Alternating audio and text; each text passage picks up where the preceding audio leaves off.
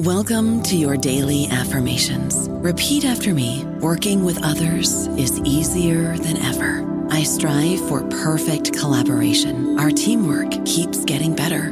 Yeah, affirmations are great, but Monday.com can really get you the teamwork you desire. Work together easily and share files, updates, data, and just about anything you want all in one platform.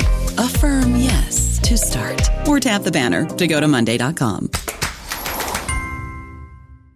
Hello, it is Ryan, and I was on a flight the other day playing one of my favorite social spin slot games on ChumbaCasino.com. I looked over at the person sitting next to me, and you know what they were doing?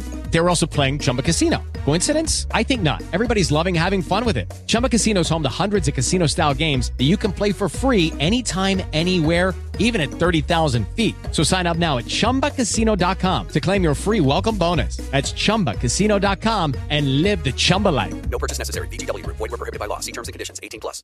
Hello, everybody. This is Marshall Poe. I'm the editor of the New Books Network, and I'd like to tell you that we have a new and improved website. It has two new features that we think you'll love. One of them is a vastly improved search engine, so that when you type in keywords, you'll get a bunch of episodes really quick. The other is the ability to create a listener account. And in that listener account, you can save episodes for later listening. So you can create a kind of listening list. We think these features are neat, and we think you'll enjoy them. Please visit the site today. Welcome to the New Books Network. Good morning, good evening, good night, NBN, Entrepreneurship and Leadership. Personally, I'm fascinated by the story. Trust is an underrated weapon in the business landscape. I'm a really, really strong believer in learning by doing. What's the definition of success? You're trying to come up with an answer to the question. But go ahead, Richard. You could be right, but you're wrong. Good morning, good evening, good night, Entrepreneurship and Leadership channel listener on the New Books Network. I'm here with my co-host Keeman, and today we've got a very special guest, Dori Molitor, if I pronounced your name correctly. So welcome, Dori. Thank you. I'm happy to be here. And what I normally do, rather than try to introduce you based on my reading of your LinkedIn and excellent webpage, I ask people to introduce themselves in the same way they would if they met someone at a business networking event or a party, with the proviso, do it in a couple of minutes rather than 15. Okay. Well, I'm Dori Molitor, as you already heard, and I am honored to be here with you two gentlemen and the world. So my background is somewhat interesting in that I am one of 12 children. And I grew up on a small family farm, which was actually the same farm that my great-great-grandfather founded when he came over from Germany in 1860. So it's over 150 years in the family, in a small town, 200 people in Minnesota. Where is this town? I was just going to say Minnesota, USA, a little town called Rockville. And actually for my young age, I went to a one-room schoolhouse for my education, which was one of the last one-room schoolhouses closed here in the US. So from there, Can I just interject? Because actually my mom went to a one-room schoolhouse, and I'm quite certain that most of the people listening will have no idea what that means, even not to mention European or whatever, international, even Americans. A one-room, can correct me if I'm wrong, a one-room schoolhouse means you have all the grades in one class. Basically. Yep, my schoolhouse, I used to joke with my husband that I walked a mile to school every day and back, and he laughed at me and measured it, and it was actually over a mile. So it was a small room, literally one room, one teacher. And in this school, they taught grades 1 through 8. Yeah, so the same teacher, 1 through 8. There were only 15 kids there. And actually, I was related to every one of those students except for one. So again, it was this immigration over to this area, and then they invited their other relatives. And so, it was like an extended family in this one-room schoolhouse. Nice. So you started out there, and were your parents actually, it was your grandparents, sorry, who were the immigrants? Like, did you grow up, was there any other languages, or were you? My great-great-grandfather founded the farm with his son. And then it was my grandfather and then my parents and then my brother that ran the farm. And it was it's multiple generations. And it was my great grandfather who actually was instrumental in setting up that schoolhouse, and he taught at it originally. That's cool. And so you were a farm, like you grew up doing farm things, like working. I sure did. I sure did. I'm one of 12 children, which I mentioned, but there were 9 girls and 3 boys in a 16-year span. So a lot of kids in that span. And one of the blessings out of that is that there were so many women, girls versus boys. And I grew up in a household where there weren't boy jobs and girl jobs. So I went through that, my childhood and my whole career. I just never had this gender bias because I happened to be the 5th girl in a row before 2 boys came, then 4 girls, and then 1 boy. So there weren't boy jobs, girl jobs. One of my favorite things was running, doing the field work and running the large equipment, sitting on top of a piece of equipment 25 feet high, 40 feet wide, wearing my bikini because my dad said, you want a suntan, just wear your bikini. So that was what we did. And it's still kind of a joke about the Molitor girls out there in the field with their bikinis. So bikini and a tractor, that's the story. The locals, you're probably popular with the locals, I guess. The local, whoever would drive by would be like, wow. Yeah, they took trips just for no reason, but we were getting the work done. My dad was happy. Good. That's amazing. And so when you were growing up, I know it obviously sounds sort of potentially quite idyllic, but did you actually sort of grow up and think, this is going to be my life? Or was there a stage where you thought, I want to get out of here and go somewhere else? Or because it can be quite, I spent some of my childhood in a small village and it's not for everyone. Yeah. Well, I had really big dreams when I was a kid. My 4 older sisters, we went to the one-room schoolhouse and then to a high school nearby. So my 4 older sisters all graduated at age 18 and got married at age 19. But I had really big dreams. I wasn't looking at wedding dresses. I was going to be a secretary for someone important. So that was my dream. Why? Hey, come on. What's the like? Was it a TV show? Like, what could possibly exposure could you have had that made you decide on that dream? I just am fascinated actually by that. How did as I look back in my life, I think that my big why still today, when I'll talk a little bit more about the work I do now and the work I've done my full career, I had this underlying need to be significant. I wanted to impact lives. I wanted to have significance, partly for my parents. I'll tell you why in a minute, but also for myself.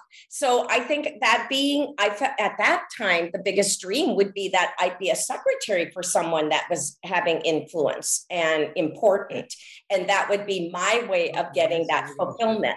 So I think part of that need for significance comes from, my parents are both still living. My dad, in fact, together on the farm. My dad is 94. And my mom is 88. They are, self-sufficient, living on the farm. And when I grew up, my dad especially always said, oh, I'm just a dumb farmer. Oh, I'm just a dumb farmer. What do I know? He was talking about himself, not about you. He was talking about himself. Himself. And I way then could see the respect he had in the community, his national awards for high production dairy herd. And he always very humble and downplayed his influence. And yet he's the kind of guy that at a high school game, if he'd walk in, everybody'd be like, hey, there's your dad. Hi, Andy. Hi, Eunice. He was very social, very outgoing.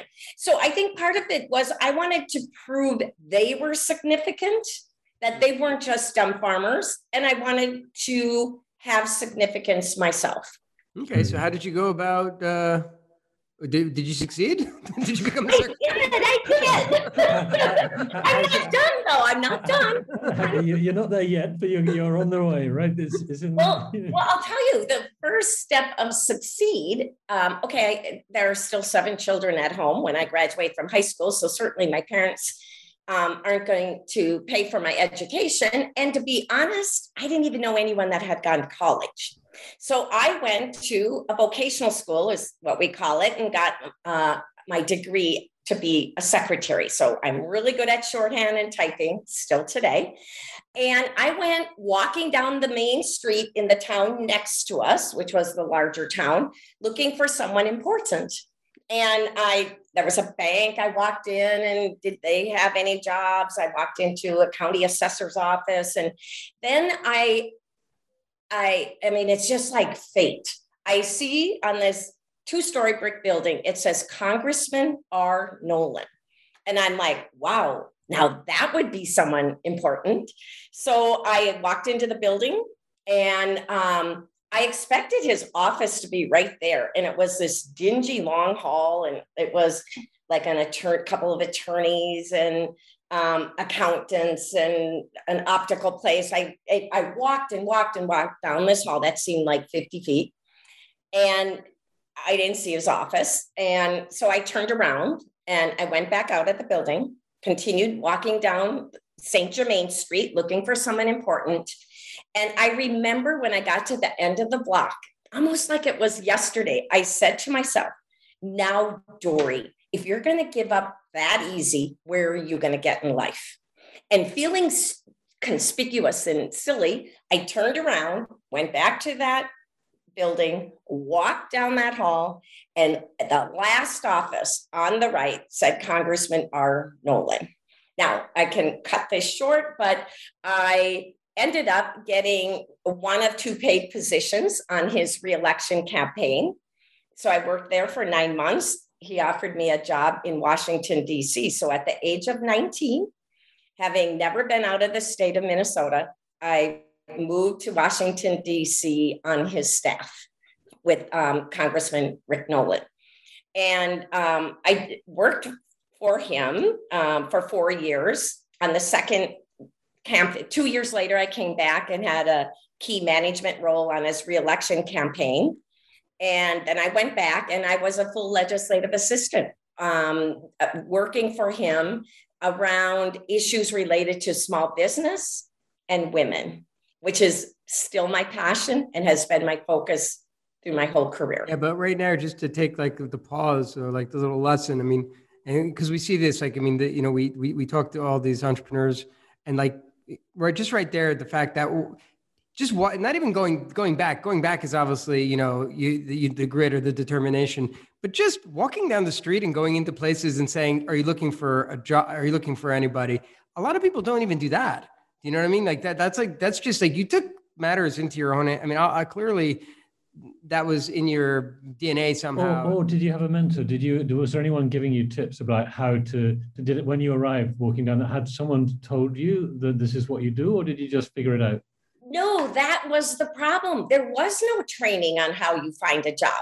So when I graduated, and I graduated early because of my credentials, I mean, literally, I put on my light blue pastel suit, because that's what we wore back then. It's light blue skirt, top, my pastel multicolored scarf, manila folder with my resumes. And it's like, I didn't know how else, but pick Main Street. St. Main Street, and I just went hunting. So no, there was no mentor, no advice, which is crazy. And so neither the one school room or the one room school, nor at the secretarial course was there anything about like the world of work? Because some of the image I'm not American, obviously, as you can probably hear. The image of America is the one thing Americans are famous for is like work and entrepreneurship as a sort of culture. And there was you might have got it in the background. You got to go out and work, but maybe you just figured it out for yourself. So. Well, I mean, 2 things related to that. Number one, I wanted a job in high school, and most parents want their kids to work. We couldn't. They needed our hands on the farm. So I was dying to get a real job where I would get some money. Number Okay. one. Number two, when I look back again, my parents were very entrepreneurial. I'm one of 12 children. 8 of us have owned our own businesses. So I think that entrepreneurial drive is partly in our DNA, but it's also how we grew up. It was, believe in what you are doing, you work hard, and you do it for yourself. So I guess on the farm, you're solving problems. I expect that's what you're doing. Like, you can't go to the, you don't get a guy or somebody to come in and fix this, fix that. You need to solve your own problems. And I think that's a big part of because that's really interesting, though, the connection between 12 children, a farm, and eight entrepreneurs. I think that's actually really interesting. And I wonder if there's it's the problem solving part of it. Like, you need to be able to be adept and be able to handle things and changes, and not everything goes the way you plan, basically. Right. Well, as a farmer, a big determinant in whether you're going to have a successful year or not is weather, and you have no control over that. We have a major drought here this year, one of the worst for 70 years. And that's hurting farmers. They better have saved up from last year. So I think that's one thing, is not having that control and having to be able to be resourceful, problem solve, optimistic. And as a dairy farmer, you work 7 days a week, 365 days a year. This isn't very polite, but my dad would always say, the cows don't care if it's Christmas. They still need to shit and be fed. So it was a 365 day a year job. And so you approach life that way. You're not doing a time clock. Yes. And I think the other thing I learned from that is, because you're working a lot, you make it fun. I really it wasn't a negative thing to have to be in the field baling hay for literally 10 to 12 hours, because you were with your siblings and people were joking and you made it fun, and my parents made it fun. So it became a lifestyle, not like, check into work and check out. And for me, even in my whole business, my work and my personal life has been very, very integrated. My kids knew my staff intimately. My CFO, they called their second mom, because if I forgot to put money in in their lunch thing, and they couldn't get lunch, they'd just call Sue and say, "Hey, I can't get lunch. Can you give us some money?" So Dori, talking about money, you mentioned the motivations. Like, one was kind of wanting to prove that maybe about the status of your parents, to prove they were more significant than they were more than just dumb farmers. You wanted to be significant in your own life somehow by working for someone who's doing something important. And you mentioned the pay. Do you remember how much you were paid, and how far were you financially motivated? Because obviously, I imagine it wasn't a luxury. You weren't a rich household. You probably weren't hungry, but you probably didn't have money to splash around on too many luxuries, I would imagine. But correct me if I'm wrong. I would say money was not a motivator. And I had to actually discipline myself more in my business, to be more disciplined on the hard financial side versus the other side, the emotional side. It was about, and it still is really about, quality of life. And yes, and I have been very successful in my own agency. I haven't, in all of my work, I have a great lifestyle. But that doesn't mean I need a lot to be happy. I get that happiness is much more than material things. And actually it's really a lot more about having purpose and feeling like the work that you're doing is meaningful. And I think one philosophy I have that's different than most entrepreneurs or most anyone that works is, people believe you have to choose money or purpose. And I completely disagree. From the age of 19, when I went to Washington, I had purpose and I made money. From there, I did eventually get my college degree. And then I worked for General Mills for a while, 4 years and realized that that wasn't as motivating. So that's when I went off and started my own business, still at a very young age. Why did you get the college degree? Did you feel like, what was the motive? Like, this is always interesting for me. And was it worthwhile? And was it worthwhile, or was it just something that you felt like it was something you had to do? Is like, you know? No, it was a validation, I think. Mm-hmm. When I went to DC, was determined I was going to get a college degree eventually. And I know people were like, she'll never do it after being out there for 4 years. Right. But when I was there, I had 5 interns that were seniors in college reporting to me. They're about to graduate. And once in a while they'd say, where'd you go to school? And I'm like, I didn't. So I was very determined. I think it was more of a validation for me that, yep, I can do that too. So I went to the University of Minnesota, the business school, Carlson School of Management, which is very well known, very reputable. Graduated with highest distinction because everything I do, I need to take it to the whole level. And from there, and I'm very glad I did. But from there, I went to General Mills for 4 years. Great company. And actually, they paid me to learn so much more. But where was I going with this? But as I went into my agency work, all of my clients, pretty much all of them, were Fortune 500 companies. 99% of my clients had masters, MBAs, masters in business. I didn't. I never brought that up, but it was so unusual that I am working at CMO level in those kinds of companies and didn't have a business degree.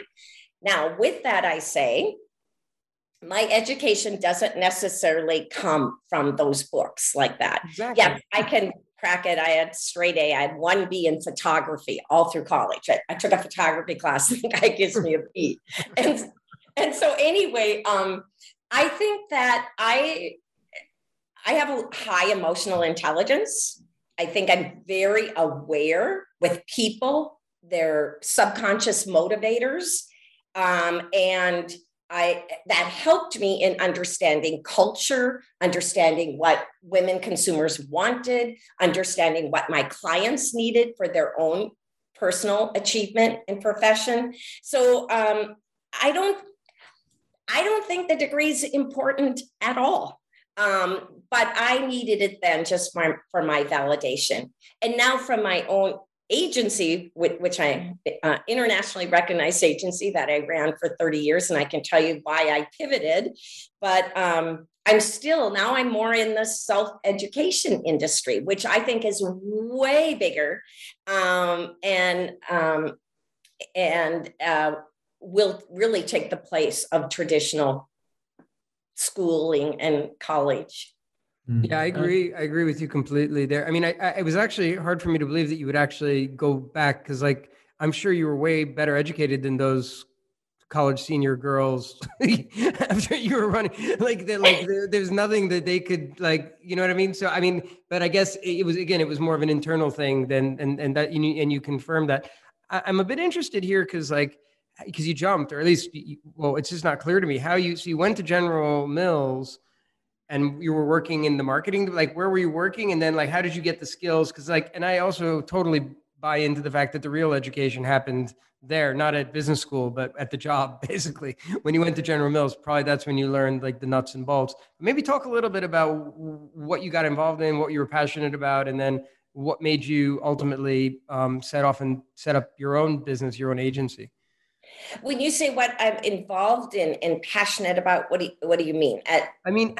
From a job point of view, what were you doing at General Mills? I assume you were in marketing. Maybe for some of our audience, explain what General Mills is, because we know, but some of our listeners might be in a village in Vietnam, for example, and don't know.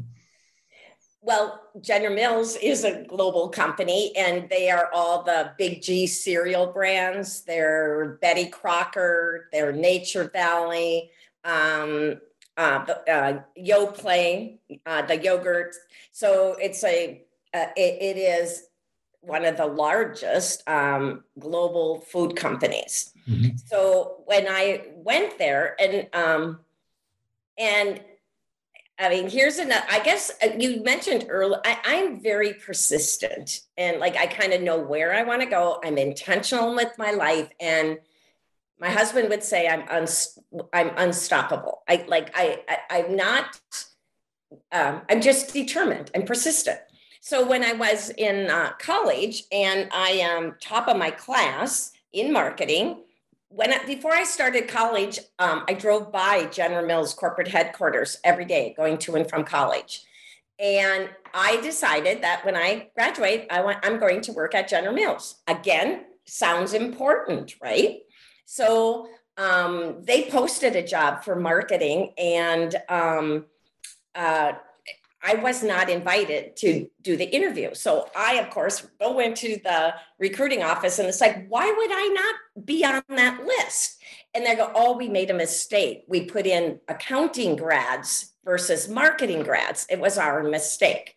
And in their mind, oh, that's interchangeable. Well, I was insistent, but I should be there. That's where I always wanted to work. You know that. So they're like, well, we'll see if we can add you on the list. So the woman said no. She was coming in for 2 days of interviews, I believe, a day and a half. And I went to the recruiting office every day. Did someone cancel? Can I get on the list? I went every day for 2 weeks. Finally, it was the day before, and they go, okay. The woman's name was Anne. She's decided she'll stay and put one more person. I'm like, great. So I have this interview with her, which I felt was the worst interview I ever had, because she was ended up being my manager later, but very tough, very intelligent. And I felt she was asking trick questions like, are you a generalist or a specialist? I'm like, oh, never thought about that, at that point in your life. So anyway, I ended up, and I did get that job at General Mills. And it was, and I say it was the best education I ever got, and I was paid for it because it was hands-on, it was real. I was managing campaigns that really went to market, that sold product that people bought. And I'm working with the most intelligent marketers. I was a test when they hired me. Before that, they had always hired people out of the top 3 graduates from the top Ivy League schools with master's degrees. Right. So, MBAs. Pardon? MBAs. MBAs, yeah. And they would go to Harvard, Yale. It was the top schools. So I was a bit of a test. So I'm working with these intelligent people, and I'm an absorber. I learned a lot. I learned a lot on just even culture, business practices. And that was, quite frankly, those are very different people than I grew up with. I mean, these are now, they aren't Minnesota people. They are mostly brought in from the East Coast, West Coast. So I loved my work there. I loved it. It was a great company. I was on a fast track of promotion, being promoted, but it just wasn't filling my soul. And I think another trigger I had then gotten married about a year or two prior, I don't remember the marriage exactly. I'd have to figure out the years where that fell in. But I got pregnant and had our first child, and she was born in November, and I left the company in May. And I think that also was a changing point in my life where I realized everything matters so much more. The job was great. I was learning a lot, but it really wasn't fulfilling to me. And so that's when I left, and actually initially joined with my husband, and we started our first agency together. So I have a 6-month-old baby. We built a nice house and moved in 2 weeks before she was born. So I have a brand new house, a 6-month-old baby, and I quit my job for he and I to hope we can do it on our own. But you thought about that. I mean, you guys, and you were doing this with your husband, and you were thinking, okay, what can we, like, this, obviously you planned it for a while. I assume this wasn't a sudden decision. You'd planned it for a while, and you just decided that what, like this, like what, and what, why, and what was your purpose? Like, what was this agency going to do? And why was this going to be more fulfilling than working for General Mills? Yep. So my husband had worked in the advertising world most of his career. And so he was now running his a small advertising agency. And I could see that the future of his agency depended on him he was definitely a creative genius. And I felt that the world of integrated marketing, you need the strategic side in order for that to really continue to lead it with a change in the industry. So I looked at that and thought that's what he needs. And initially I suggested my boss talk to him and be a partner.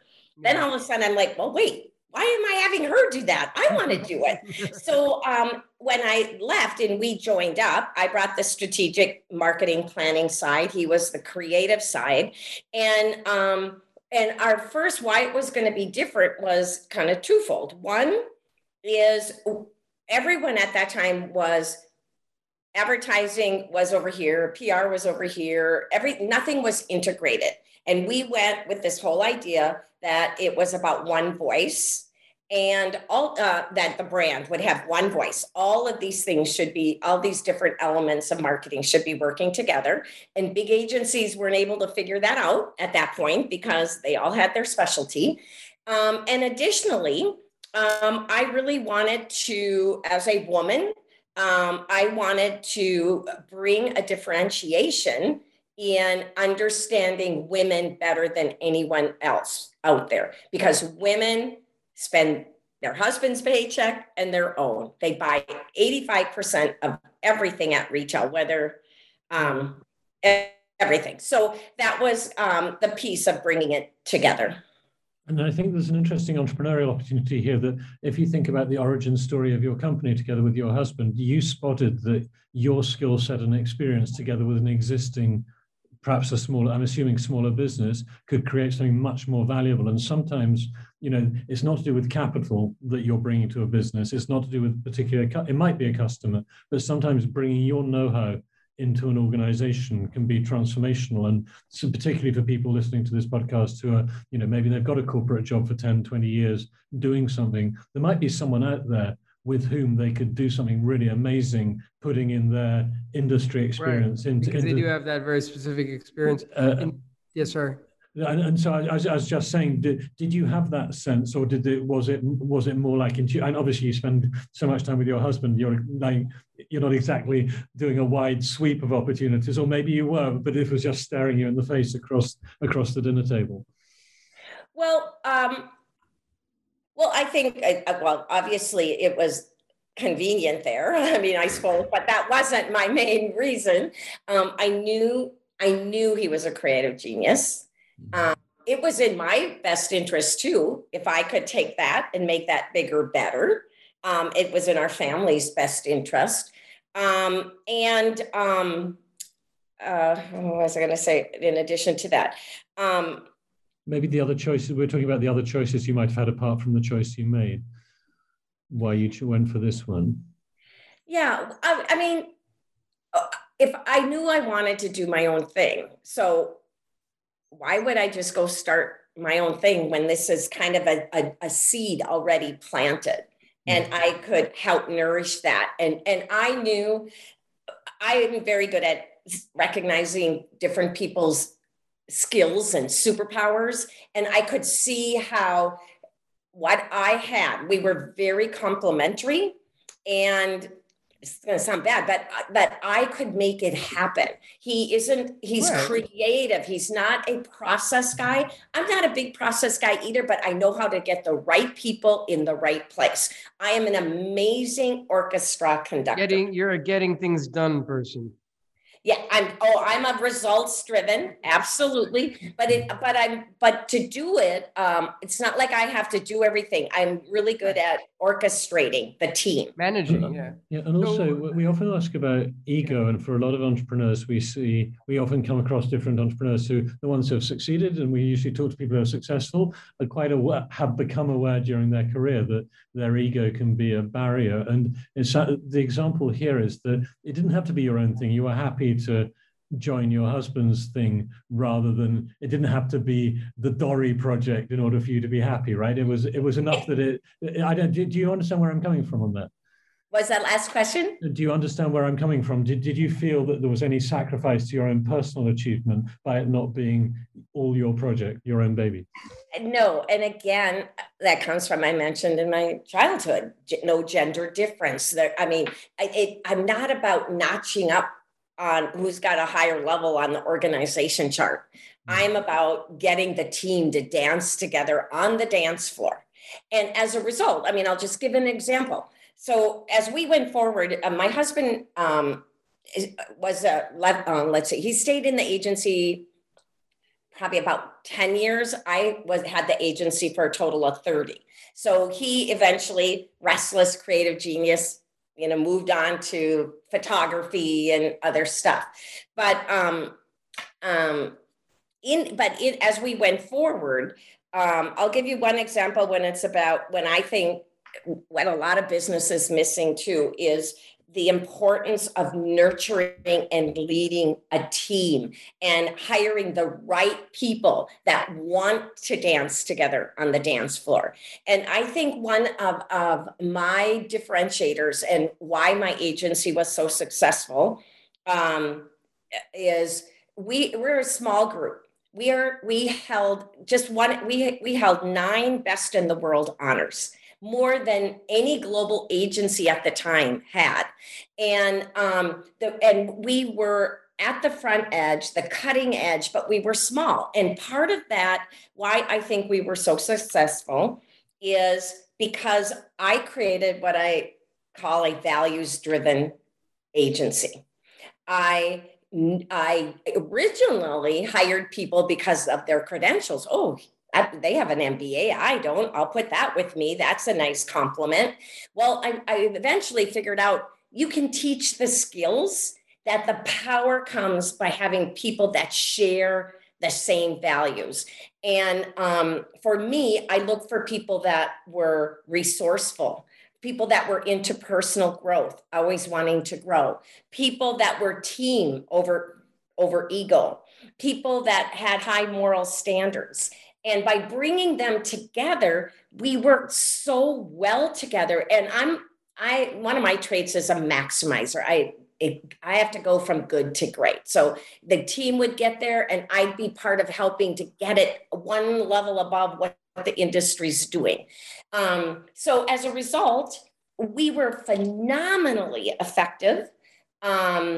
I had staff that were with the agency for 26 years, 25 years, and I'm not doing that business any longer, and I'll tell you why I pivoted, but they are still friends, and they travel together on personal vacations, and I kind of feel like I created this family network beyond just my household.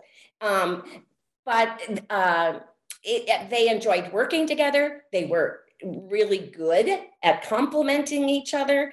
And we were all in it for the same thing. And it wasn't ego. I don't know about you, but I'm very busy and I don't have a lot of time to cook. That's why I subscribe to Factor. Eating better is easy with Factor's delicious, ready-to-eat meals. Every fresh, never frozen meal is chef-crafted, dietitian approved, and ready to go in just 2 minutes. You'll have over 35 different options to choose from every week, including Calorie Smart, Protein Plus, and Keto. These are 2-minute meals. Factor meals are ready to eat and heat, so there's no prepping, cooking, or cleanup needed.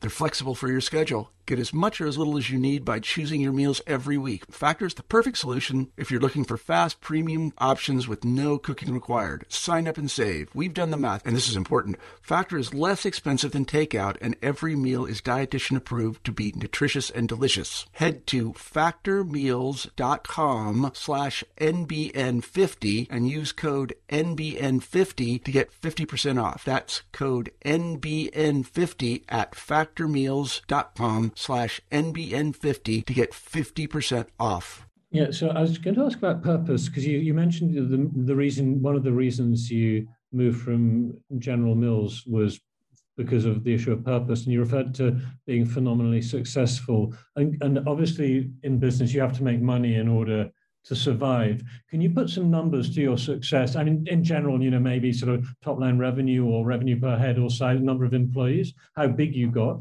and what your definition of success was. Because I'm thinking it's not going to be just about the top line revenue and the bottom line profit, but maybe if you could share anything, like what was the best year you ever had, and also in this catalog of successes, did you have any mistakes or failures at all, or was it all the time? So I bundled several questions, but I'm interested to know if anything ever went wrong, and also how much money you were making.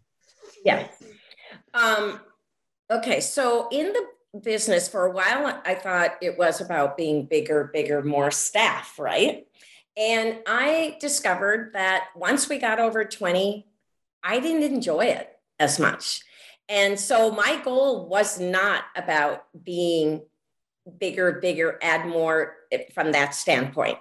And because it was more fulfilling and equally profitable to be smaller with less overhead. If you're, it's all a matter of overhead versus your revenues coming in. So at one point we got bigger, and then I went intentionally got smaller and deeper. So I evolved from, let's be an agency where you have a lot of doers doing a lot of work. And from there, I evolved into being more of marketing consultants, where it was the reverse. A few really intelligent thinkers at the top and a few doers at the bottom. So it was the reverse triangle. That was the right thing for what was going on in the industry. I didn't want to be competing. I couldn't compete with, as global agencies became more and more networked and bought out.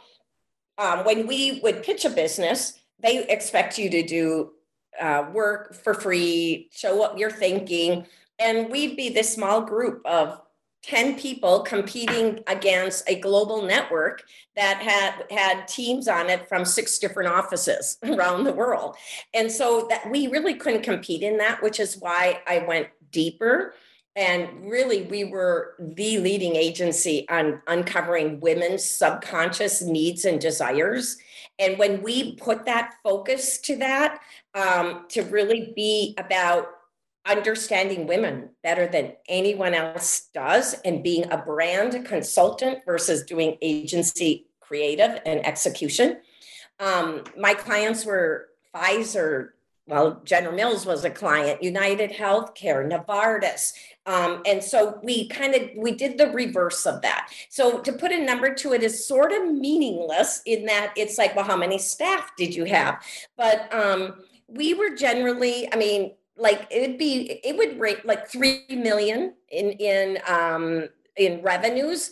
But again, I was, for the longest, as we got into the consulting, we were 10 people.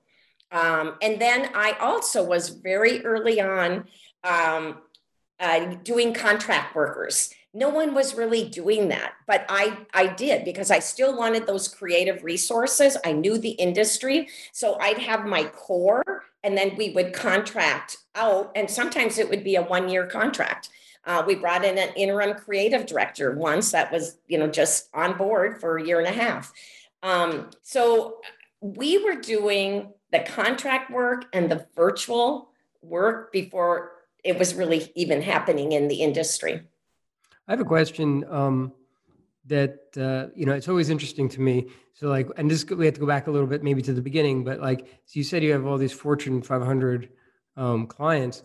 like, how do you get clients? How'd you get clients? Like, that's well, usually, I mean, it sounds like you have a fabulous process and you're great at recruiting and you're obviously very good at managing people and getting people, motivating them and everybody rowing in the same direction. That's all fine and dandy, but somebody's got to go out there and get the clients. And I have a sneaking suspicion it was you. And so, it was 100% me. So, how did you do it? Kind of like I walked down St. Germain Street with my manila folder. Very similar. It's a little bit different with Fortune 500 accounts. So, well, okay, it was me. I don't even call it sales. I felt we had something they needed, and I am not timid to go and share what I think that they could use and how it can help their business. So to me, it's not sales, it's a gift of service. Right. So you were out there gifting, but how did you do? Tell us about your gifting strategy. Okay. How did you do it? Okay. The management process. Okay. I'll give you an example. Before anyone, again, this is going to merge with my whole deal about money and purpose. Right.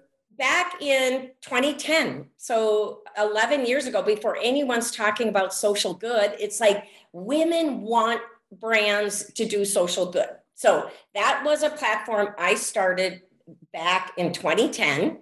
What I did for visibility was I authored articles and that would get published, and that led to media interviews. People would call, oh, McDonald's is doing this. What's your opinion as the expert in marketing to women?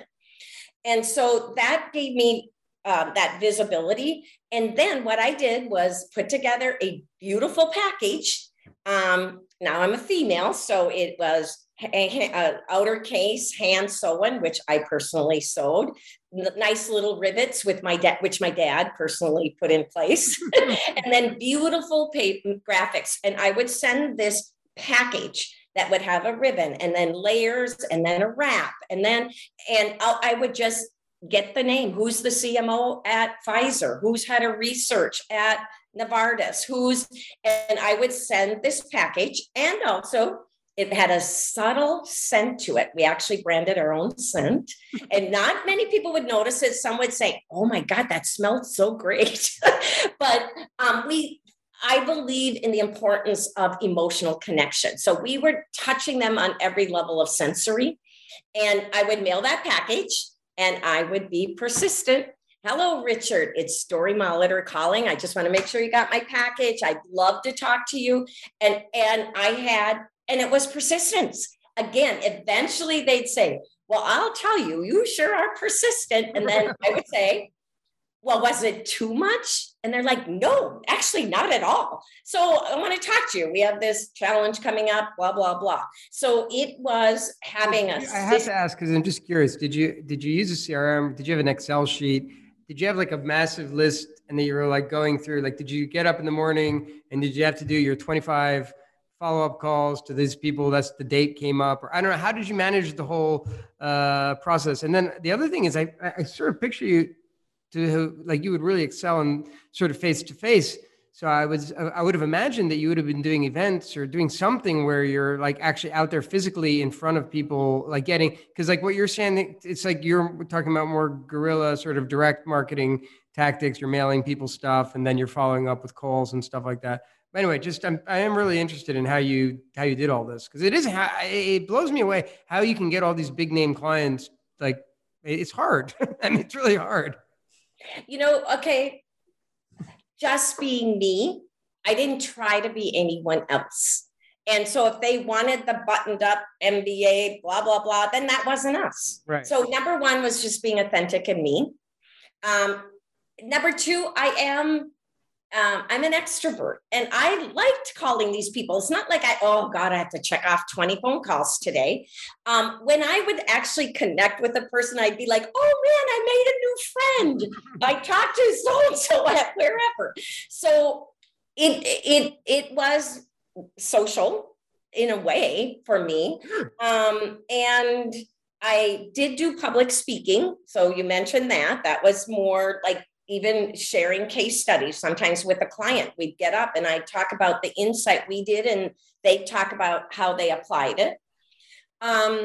but I didn't have, okay, we did buy a list so we could get names who is, at one point we did, but eventually you can find all that online. So I had college students doing all the research. Right. Basically, they were interns in my office.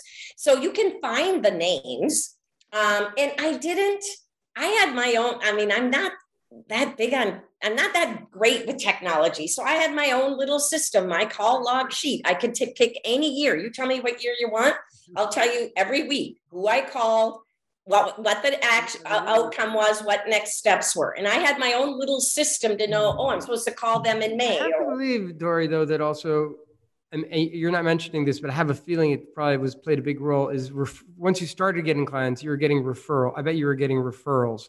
I think, did referrals help you? Because usually in a small quality-oriented business such as yours, it's the word of mouth. Like one CMO, or they go to another, they change jobs, and they and they go and they bring you on again, or they're at a conference. I think the biggest challenge and the biggest benefit was these marketing people change jobs every year and a half, either within the company or they leave the company. So you are absolutely right. Like, one of my last jobs before I left the agency, and I do want to talk about what I'm doing now. Yeah, we'll talk about it was a guy who was my first client at Pillsbury. Then he was my client at Land O'Lakes, and then he was president of a keeps on giving. I love to call those guys the gift that keeps on giving. I know exactly what you're talking about. They just go. So it was less of them saying, "Oh, you should call Dory." It was more of them moving on and bringing me and my agency in at their new company, The other side of that coin is, we'd be working with them, and then they would get a new manager on the brand, and then they want their people. So it was a plus and a minus. Okay, so and there's a couple of observations. One is process, that you were talking about a manual process, but if you can't sell, buying Salesforce.com will not solve your problems. Having a good process, knowing what you're doing the right things, that can be done by pen and paper, which is not to say technology is bad. The other is like having a specialization that, and it's so, when you talk about it, it's so obvious that, and a lot of business people are men, and, obviously you're a bit too young, but many people have seen Mad Men, the idea that the advertising industry was dominated by very old-fashioned men. I'm sure you came across that. So, if you're selling to women, you don't have to think long and hard. Well, maybe if we're selling products to women, or women are the decision makers, it's not a bad idea to have a female perspective in the room. It's kind of obvious, but if you're the first person saying that, then it's you who gets the chance to solve that problem. So it's like having the insight and having the process. And I was just going to ask how competitive you are. That you've talked a lot about team, but you've also talked about winning and being top. And could you and when you play sport, did you ever have time for sport? And or with your children, if you're playing table tennis with your kids, I like winning. No, I am competitive, but to be honest, I'm more competitive with myself than anyone else. Every day, at the end of the day, I look at, okay, how did I move my life forward today? Am I further ahead than I was yesterday? So I am extremely competitive and have higher expectations from me than I ever did anyone around me. But I am competitive, yes. I like to win, but it's not by stepping on other people at all. I believe in what I have to offer, and it's. So let's switch to how could you let go of your baby, this 30-year marketing agency? What drove you to take that decision, and what was the pivot, and did you sell it? What did you do with it? And what are you doing now? Like, how did you transition and why? So 30 years, I'm speaking on international stages. I'm a thought leader as it relates to insights with women. I was invited to do a TEDx talk. I know, Richard, you've been involved with that, on how women are recalibrating the American dream. I had just built out my dream office, brand new space. And it was home-like with kitchen and living room, because that was the way it was conducive to how we did our research with women. And I thought I had it all. An influential voice, a career I was proud of, a loving family, a great lifestyle. Sounds like you had it all. Yeah. And then I did it. And then I didn't. My husband, who was my business partner husband of 37 years, was diagnosed with young onset Alzheimer's. And at that point, literally within 2 months, I shuttered my agency and I became his primary caregiver. Oh my goodness. So, and we went, and I'll keep on that. It was a 5-year journey. And then he passed away in July of 2017. And at that point, I was more than physically and emotionally exhausted. I no longer was a business owner. I felt I was stripped of my identity. I was looking at a bleak future, given my age, and I didn't have the passion and the energy to rebuild an agency again. And at the same time, I guess I'm mourning the loss of him. And I'm also questioning my own life and saying, if that were my funeral, did I do what I was here to do? And even though in my business, the agency work, we were about guiding clients to impact women's lives and do social good. So in my whole agency work, I always said, it's my profession, it's my passion, and it's my cause. But I sat at this moment, and as dark as it was, it's like, that isn't enough. That is not, I did not do what I was here to do. So I went on a 2-year journey of self-discovery to really figure out what it is I meant to do. And I emerged from that. What was it? Can you just brief? I mean, I'm fascinated.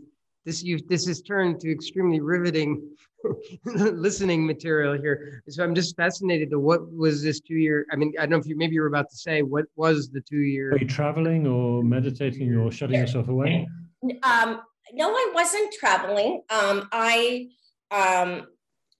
sought out workshops and courses, did a lot of reading, sought out mentors, and two of them, key, was Tony Robbins and Dean Graziosi. Mm-hmm. And through that whole process, I realized my superpowers.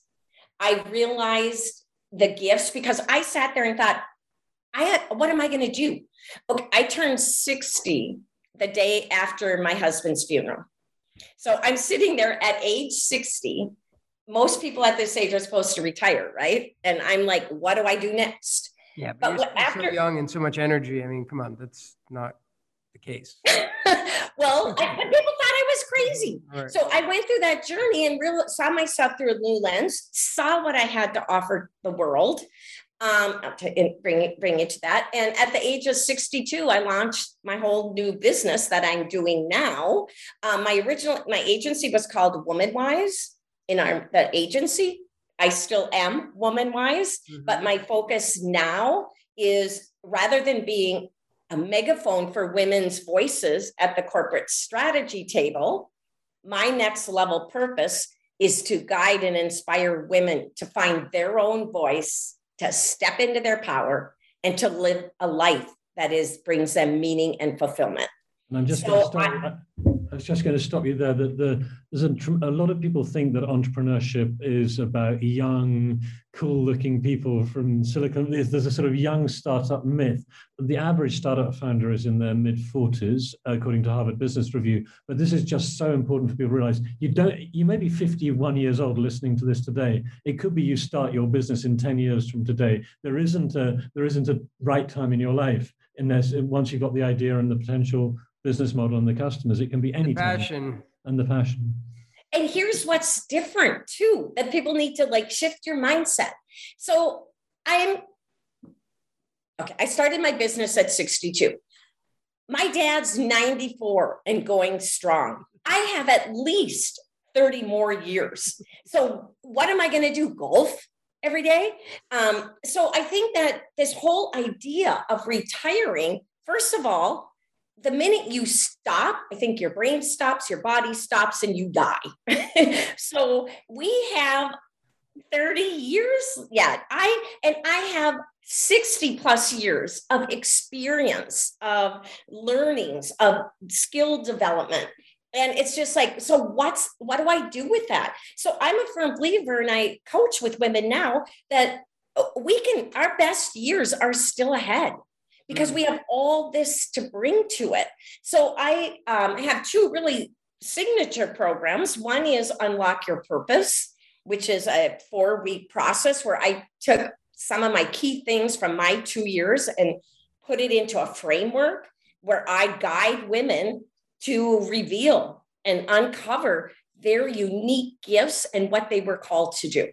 And so that's one of them. And then the other that I just launched is called Aging with Power.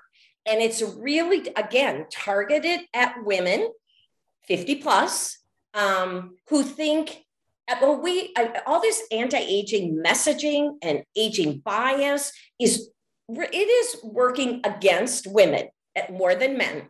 We're supposed to stay youthful and young and beautiful. Men can get gray and old, and we can't. But then we die. And you die, and we're gonna rule. So my whole thing, thank you. That comes to my mission, is to help women see the powerful force that they are. And in doing that, I am raising female influence in the world. So that's what my bigger mission is. And so how did you, tell us a little bit about, again, like, I'm always just fascinated in the story. Like, so how did you start this? Okay, so what are you consolidated? You had this information, you had these 2 years of like, finding yourself and getting a framework. But once again, that's not a business. I mean, how did you then start? Well, you set up whatever, you had your agency, whatever, you had the infrastructure might have been there and stuff like that, but still it required doing stuff to go out there and get people to sign up for this, for you, who, I don't know whether they, how, again, where you just start going out there and start talking, and how did you do it basically? How did you get? Well, first of all, this is the scariest endeavor that I've done in my whole career. I had this idea, and it's like, again, going back, it's like, I don't know how to do anything.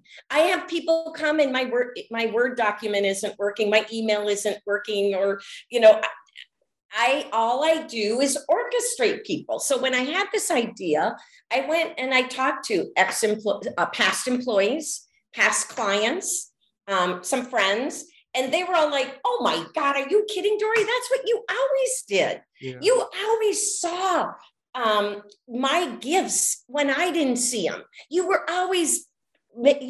It's because of you that I went from here to there, which I didn't really see that. So that then validated, okay, maybe I have this that I can do this. I put together the program, but I'll tell you what's really the hardest thing. You know me, I barely use Excel. Here I am here's another thing. My training with Dean and Tony, Tony Robbins and Dean Graziosi, was also about online education and setting up your business to do it, and how I was using Zoom way before COVID happened. Right. So again, it was like a gift of timing, because I started this. And then when I first started, people were like, well, I don't want to do it on Zoom. Can we just do it in a meeting room at a hotel or something? And now they're like, even my one-on-one, some is one-on-one and most of it's group. Now they're like, I don't want to spend the time driving to a hotel. Yeah, let's hop on Zoom or in a private Facebook group. So a blessing, again, was that this happened to me. even my whole thing with my husband, one thing I learned out of that tragedy is what seems like a setback can actually be a setup for something bigger and more. And I've never made this pivot. I would have gotten old running an agency. And now in doing, but that setback, everything crashed. I had to do something else. It actually is a setup for this next level in my life, which is way more purposeful, way more meaningful. And it has given me more energy, more enthusiasm. I have people say, you look and you're like younger than you were 10 years ago. And it's because I believe in what I'm doing and I love what I'm doing. Awesome. I mean, you came to terms partly with your own mortality, probably in that situation. Like you just saw, it can happen Absolutely. to me. And then, that's probably a very powerful thing when you think, well, and then you said yourself, I mean, did I do everything? Did I achieve everything I wanted to achieve? Is what I'm doing purposeful and all that? And tomorrow, boy, I saw firsthand.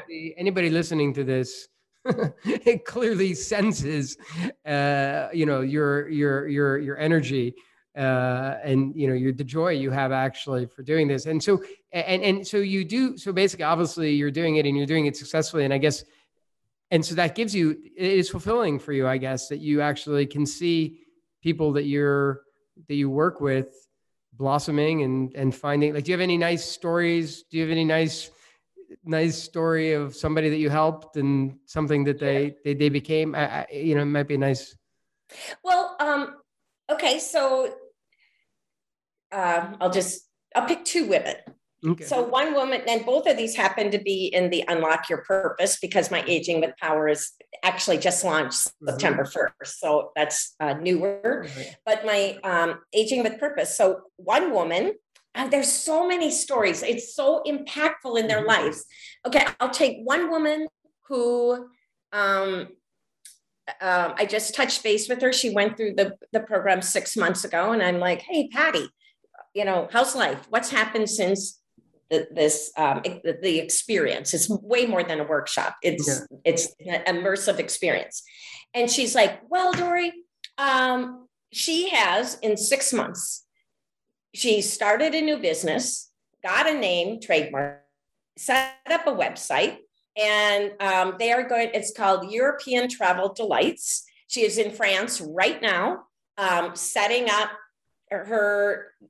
it's merging her passion for food and travel and wine.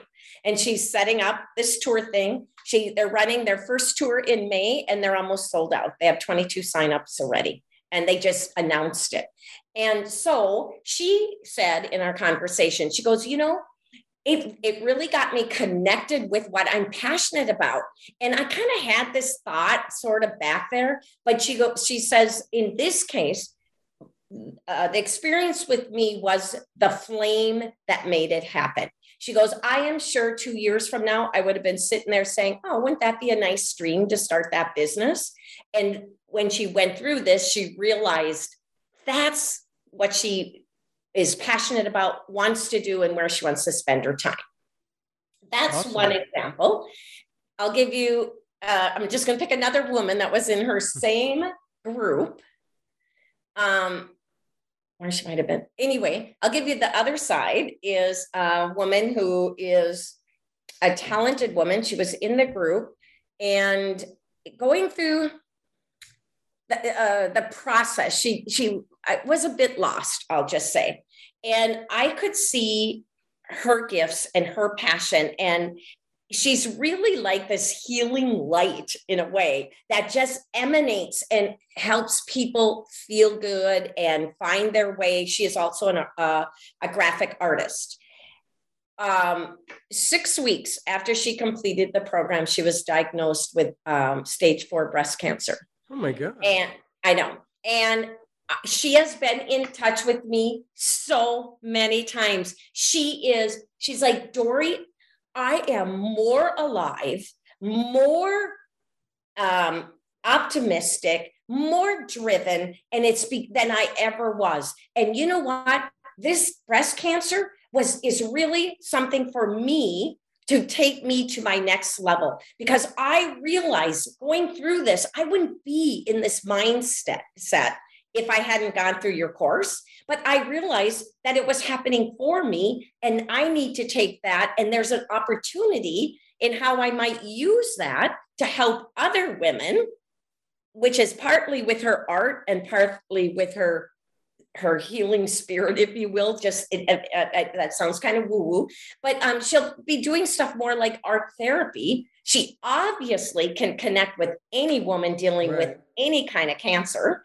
And so she it was 2 weeks after she was diagnosed, and she calls me and she goes, Dory, I can just hear you saying, yay, this is exactly what you're supposed to do. And I'm like, well, I don't think I would say yay, but there is an opportunity here. Yeah, exactly. That's funny. I mean, that's crazy. I know what you're saying, though. That's crazy. So I wanted to, we'll certainly ask you to share with us a few links and things to different resources that you've been talking about. So people listening to this, we'll upload that into the show notes so people can follow up if they want to see your courses. But we've got listeners from all over the world, and I'm kind of guessing that it's not rock bottom cheap to sign up on your courses. Could you give us sort of a benchmark of about what sort of ticket prices people need to find if they're going to sign up? And, is there an alternative? People don't have money, like they can read your book, or, because quite often people like you aren't just doing it for the money, as you've told us. So I imagine you wouldn't want to turn people away who are interested in your ideas, who don't have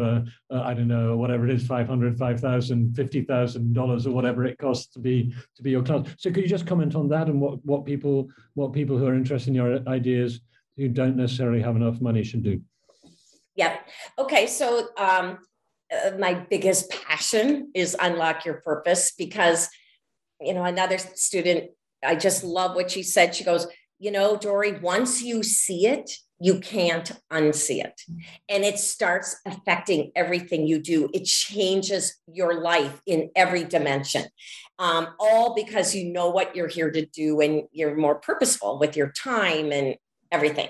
So unlock your purpose. I'll talk about that one. It is way underpriced in that, right? It is $2,000 US. And so it is a 4-week process, 2 2-hour sessions each week. So, 8 total sessions, 16 hours. But the big part of that is, as you know, I did research with women uncovering subconscious drivers. The big gift out of it is I personally walk alongside every person, and I do the process with them and help them, because sometimes it's hard to see your own superpowers, your own situation, purpose moments in life, and what they were for and what you get out of it. So I spend a lot of time myself on each woman individually to help them see it and get there. So that's that course, Unlock Your Purpose. And then the Aging with Power, which I just started, and I'm using it a bit as, certainly to get women to be more vital, shift their confidence, and believe that they can still create their best years are still ahead. And I am doing that. So for all you listeners, every Wednesday, I post in LinkedIn and Facebook free training on aging with power. So, so that's available. It's there. It's free. Check it out. The last Wednesday of every month, we have Wine and Wisdom with Dory. And that is a combo happy hour and live training. And at the end of each month, there are different themes. So it's an in-depth one-on-one via Zoom, not one-on-one, group, but the opportunity for one-on-one coaching. And that's via Zoom. So each Wednesday, it's available. Grab it when you want, when you're available. It's a theme each month, from sparking youthfulness to recognizing your magnificence, to honoring you did really embrace the tech stuff. It's kind of funny to listen to you, because you were talking about, I'm not sure what the turning point on the tech stuff, but it sounds like you're like a social media wizard now, and you know how to use the platforms to to deliver, I mean, you just sound professional, like within this. I am professional. No, I mean, I know you are, but you know what I'm saying? Because you were talking about how from a tech perspective, and they're clearly using the latest, whatever, like we would do the same. So yeah, it's, that's the thing, to be in the online digital space, which I think the majority of my work will continue to be that. I am planning to do some wisdom vacations where maybe we go off to Bali, and it's education and personal growth and exploration all in one. So I do see some destination programs like that, but the online, I mean, people are getting used to it, and I will continue doing that. And it's forced me to learn how to do the technology stuff. This has been awesome. I have one last question, and this is more for Richard. And I know this is going to be a stupid question, but so it's exclusive. Like, can men join, or is it only for? Because this is just right in Richard's wheelhouse of he's getting older, and he's unlike you, and his business interests are winding down, and he has to find purpose. So.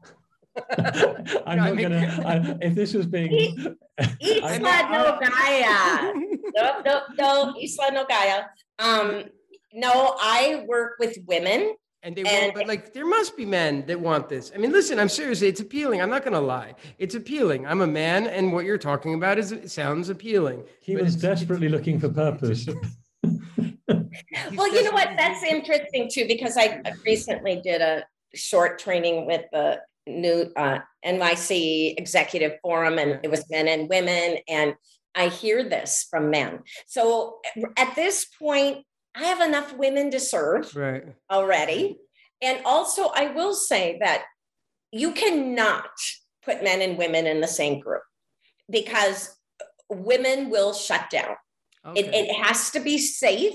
It has to be a place where they can share their vulnerabilities, and their dreams and hopes. And, I need to get to the truth, not whatever they're putting out there. So I would never see it working with men and women in the same group. That's interesting. Yeah.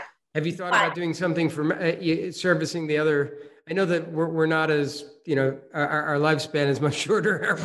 Our prospects are dimmer. But have you thought about lifetime value of a? It's okay. I like younger men. It's good.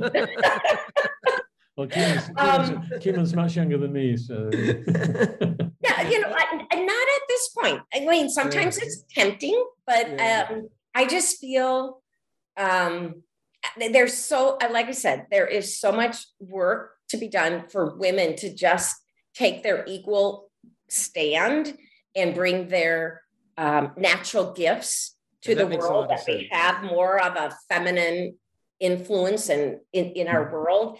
Well, my son can't even do it, so poor Andrew. Okay. Well, I'd like to say thank you. In a moment, I'll ask Keeman to wrap this up. But just before we do, is there anything that you, just in like a minute, because we are running towards the end of our time, in just a minute or two, Doria, but is there anything you'd like to share that you haven't shared that you think would be important for someone who's spent the last hour and a bit of their life listening to us chattering away? And I find it very interesting. I'm sure they have too. But is there anything you haven't said that you think you ought to tack onto the end of your message just to make it more complete? Yeah, I would say, don't waste your precious time you have here on earth. Every person is a unique miracle. There's no one with your DNA before, ever again, your personal experiences, and stop living other people's expectations, obligations, and really get to know yourself. Love yourself and be true to yourself. And that's where you will find your greatest fulfillment. In linking to that, I also want to say, get rid of this limiting belief that you can either make money or have purpose. That's so bullshit. If you believe that, you're right. If you believe that's not true, you're also right. So you got to open your mind to it. know who you are, find your purpose. And I'm telling you, you will have more passion, more energy, more enthusiasm, more determination, and you'll probably make more money and be more successful. So find your purpose, live your purpose.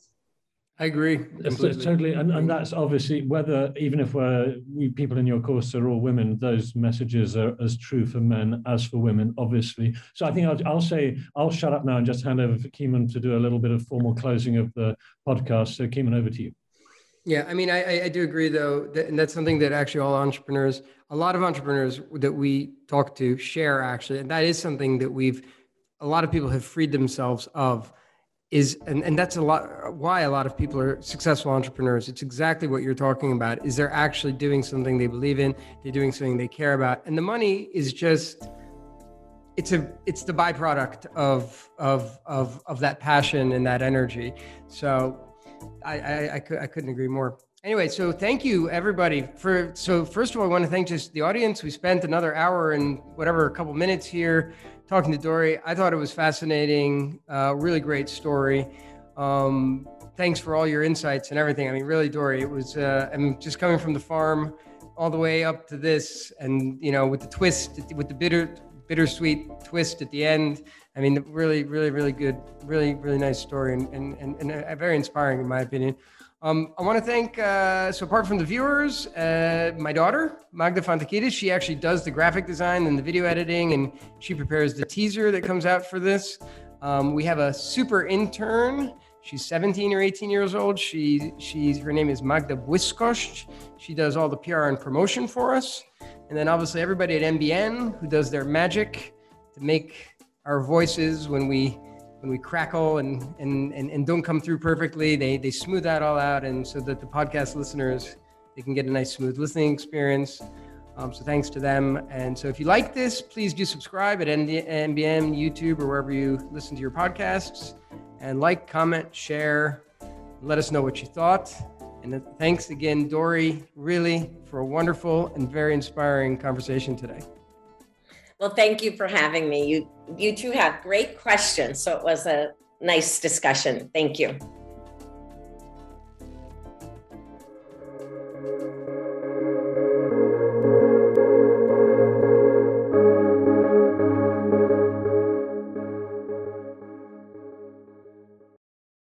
Lucky Land Casino, asking people, what's the weirdest place you've gotten lucky? Lucky? In line at the deli, I guess? Aha, in my dentist's office.